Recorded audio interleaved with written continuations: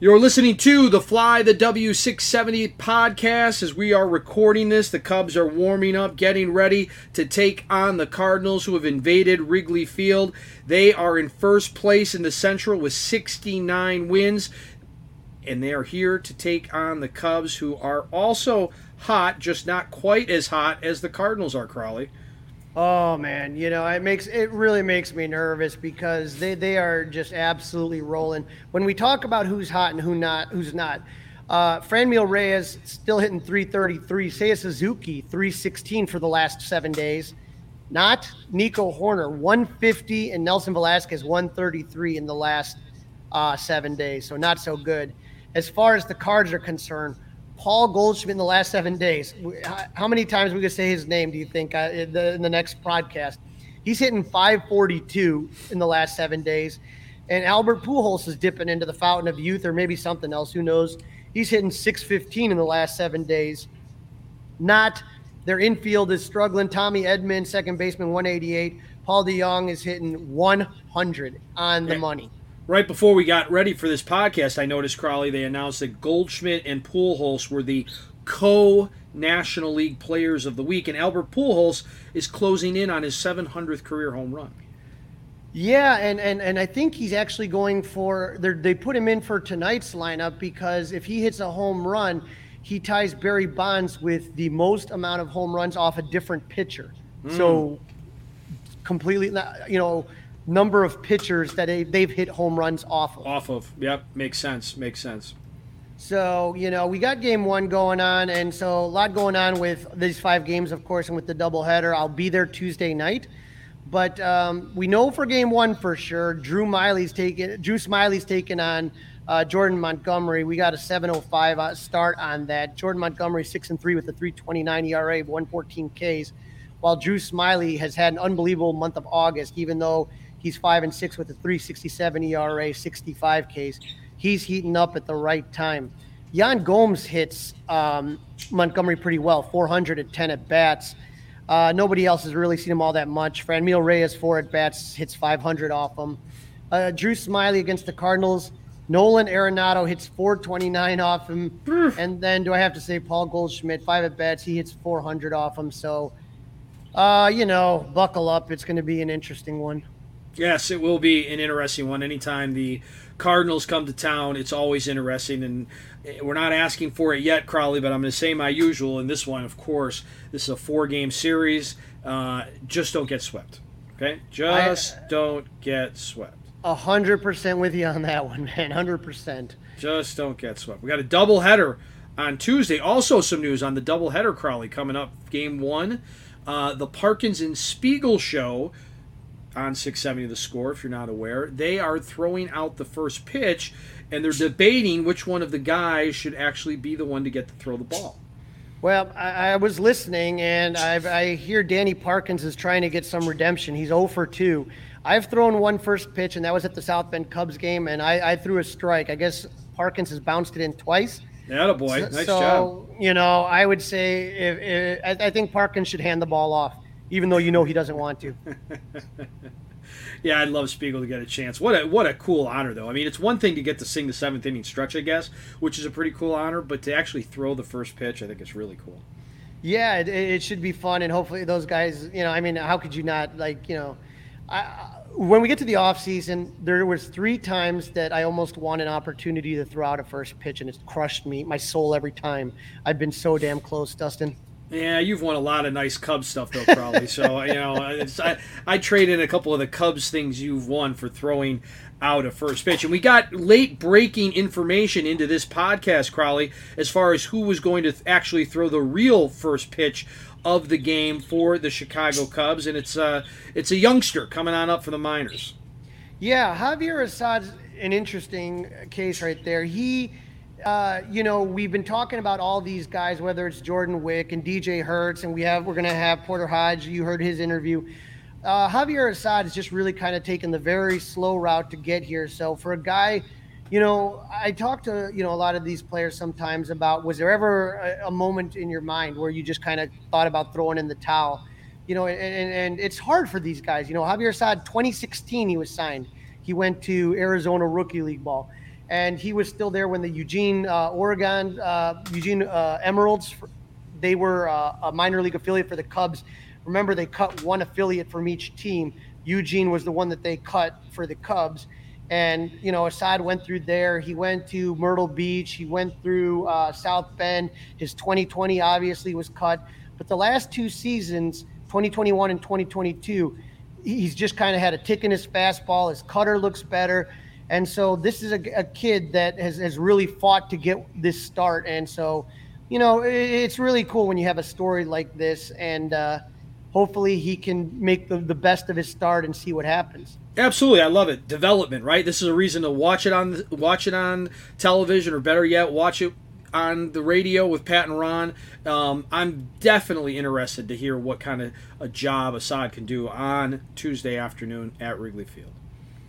Yeah, absolutely. And then you're going to the game at night then, right? You're going to the third game of the series? Yeah, 7:05, Adrian Sampson versus Matt Liberatore is what we're seeing right now. So with Adrian Sampson, you can kind of take a look. We talked about him. Great start last outing, got that win.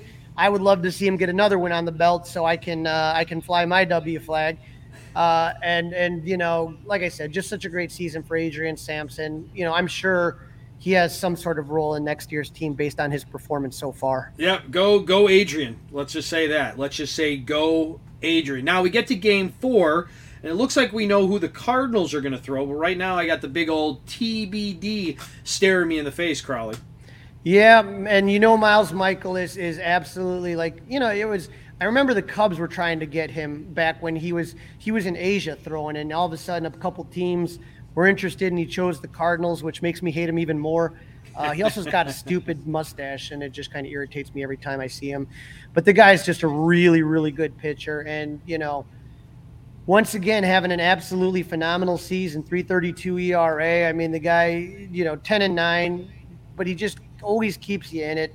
8 innings pitched against Arizona on August 19th. He gives up 2 hits, 1 earned run. Against Milwaukee, he went 8 innings, gave up 4 hits, 2 earned runs.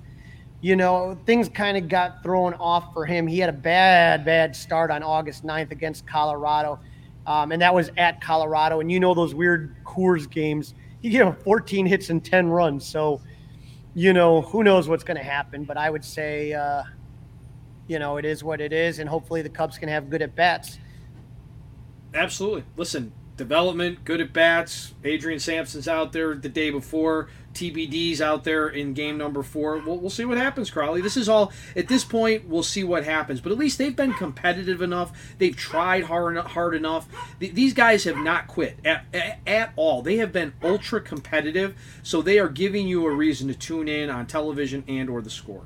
Right, and what you kind of see is that with these guys, Ian Happ is somebody. Both Ian Happ and Wilson Contreras hit Michaelis well. Contreras 369, Happ ends up hitting 304 off of him. So both those guys are up there. Nico Horner hits 400 off of Miles Michaelis, and Rafael Ortega hits 400 off him. So maybe the bats. There's guys that we have that can hit Michaelis. So see what happens on that one. And then, Crowley, we got game 5. We got Marcus Stroman back out there for the Cubs. Yeah, hopefully everything's good with the knee. Like I said, you had that little hyperextension, but he seemed fine. Again, 2 runs on 2 hits in his last start, against the Brewers. So I'm really kind of taking a look and saying to myself, let's hopefully he can continue with that. The Cardinals are throwing Dakota Hudson 6-6 with a 4.33 ERA, 66 Ks, while Stroman is 3-5 with a 3.83 ERA. Wilson Contreras, not so great against him, but you can see Yan Gomes has good numbers, so maybe rest Wilson that day. I mean, 5 games, that's going to be a lot of games. So yeah, you got to be careful there, right? That's where you have to start getting careful. And it sounds like it's going to be a pretty decent weather week. The heat's still here, so the wear and tear, we've got to be aware of that and be smart about that. So you've won a lot of money gambling. Paul Goldschmidt, would you put him at over or under 400 against Marcus Stroman? Ooh, career. I'm going to say over because of the way you asked the question. Paul Goldschmidt 462 against Marcus Stroman. It's just literally every time I look at numbers, like occasionally you'll see a guy like Corey Dickerson, his 415, but or Arenado 278, Dylan Carlson 125. But every time with Goldschmidt, like who owns Goldschmidt? I got to start doing some digging into the numbers. Who absolutely has Goldschmidt's number? Because I sure as hell hasn't seen it through any of the Cubs pitchers. Now, I hope there's a lot of four-ball intentional walks. That's what I'm hoping happens quite a bit. Yeah, and like I said, it's just tough when you got Arenado right behind you. And I know he's not Goldschmidt, but it's just tough. And like we talked about, these guys that are coming in, they're going to have to learn how to deal with these situations. Goldschmidt ain't going anywhere. And so you're going to have to face him again next season, and you can't just keep walking the guy, not as long as you have Arenado behind him. Yeah. Yeah, and it's kind of an end of an era, right? This trip into Wrigley Field, these games. If you're into the Cubs Cardinals rivalry, I mean, this is going to be the last time Albert Pujols is playing for the Cardinals in Wrigley Field, and we would also assume it's the last time Yadier Molina. I don't know if you caught that story. Very odd. He wasn't with the team last weekend, Crowley. He went back to Puerto Rico to take care of some business on a professional basketball team he owns in Puerto Rico, so left the team for a couple days, but he's now joined them back in Chicago. Okay, yeah. Yachty makes his own rules. He's the manager of that team anyway. I got to ask you, Dustin. We have seen it over the years. I remember with Derek Jeter or all, just different players on their retirement tour, like Pujols and like Molina, that occasionally the opposing team will give a gift. The Cubs are notorious for giving certain things, especially the numbers from the old scoreboard of their, the jersey numbers. Do you think Albert Pujols or Yadier Molina are going to get the treatment, the red carpet treatment for the Cubs, as this is going to be their last time at Wrigley Field? Okay, it's a loaded question. Do I think they will?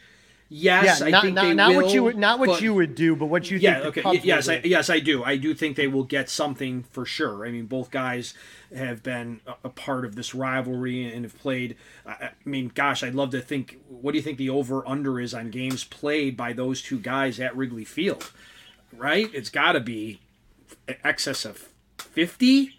Easily. 100, 100 combined. So yes, I do think they'll do the right thing. Would I give them anything? No, I might give them a bad, like a bad pork chop, and hope they might have to, be in the John and not be able to play in the game. That's what I might give them. Okay, I knew where you were coming from. I just didn't know what you thought the Cubs were going to do. No, the Cubs will do the right thing. I just would do the wrong thing. And the thing that you kind of alluded to a little bit earlier is that this team has been fighting. I know the record sucks. Guess what? Any team that loses pretty much 3 pitchers from their starting rotation is gonna suck. Mm-hmm. That just I don't know if you remember 1985. They're coming off the 1984 year. All their pitchers got injured, like boom, boom, boom, boom, boom, and the team did awful. You're just not going to win when your starting pitching all goes down.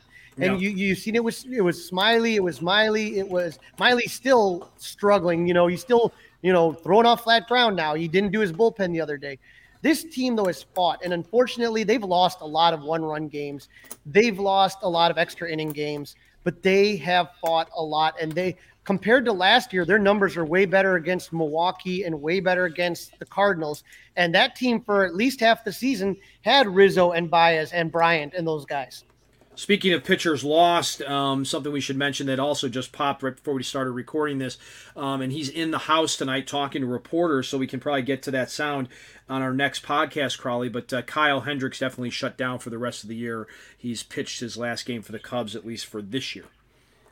Well, we kind of knew that. You're running out of time. The minor leaguers are going, their season's going to be ending in a couple of weeks.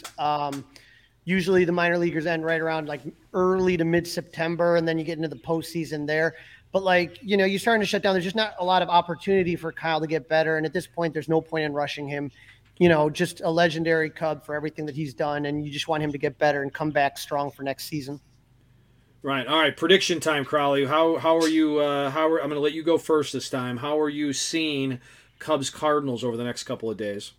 What does Pat always say throughout the records? I'm going to say Cubs they're going to take 2 out of the 5. So they're going to go 2-3. 2-3. Okay. I'm going to say, unfortunately, because I think the Cardinals, I think they really want this right now. And I am the reason, Crowley, too, is it's the starting pitching.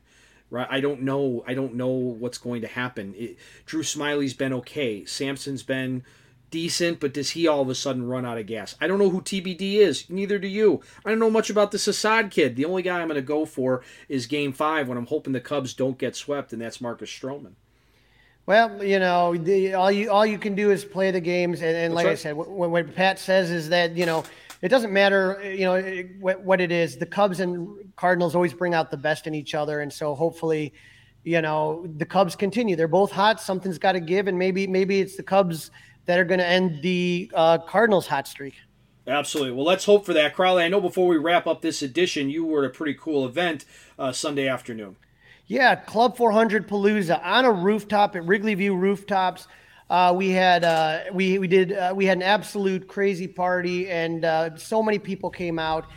We had the Bleacher Bum Band. We had David Booth as a magician, Miguel Esparza from the Spanish Cub broadcast, Wayne and Kathleen Messmer, and then I did a Q&A with Patrick Wisdom, which was a lot of fun, and we had a lot of laughs. And all the money is going to charity to help Cub fans helping Cub fans. So I just wanted to kind of give a quick shout out to everybody that was able to come to the event. Absolutely. We'll keep everybody, including me, Crowley, posted on the next Club 400 event. I got to get myself out to one of those. So that's a wrap. This was Season 1, Episode number 26. We called this one Battling the Brew Crew. Can't wait to see what we come up with after the Cubs and Cardinals, and we might be dropping that podcast on the afternoon after that series wraps up, before the Cubs head back up north and they take on the Brewers this coming weekend up in Milwaukee. Yeah, and don't forget to follow us on Twitter at FlyTheW670 and Instagram to get all sorts of great pictures from this weekend, and I'll have pictures up from Tuesday. And for any of your breaking news, and if you have any comments, suggestions, or just want to drop a line, flythew at 670gmail.com.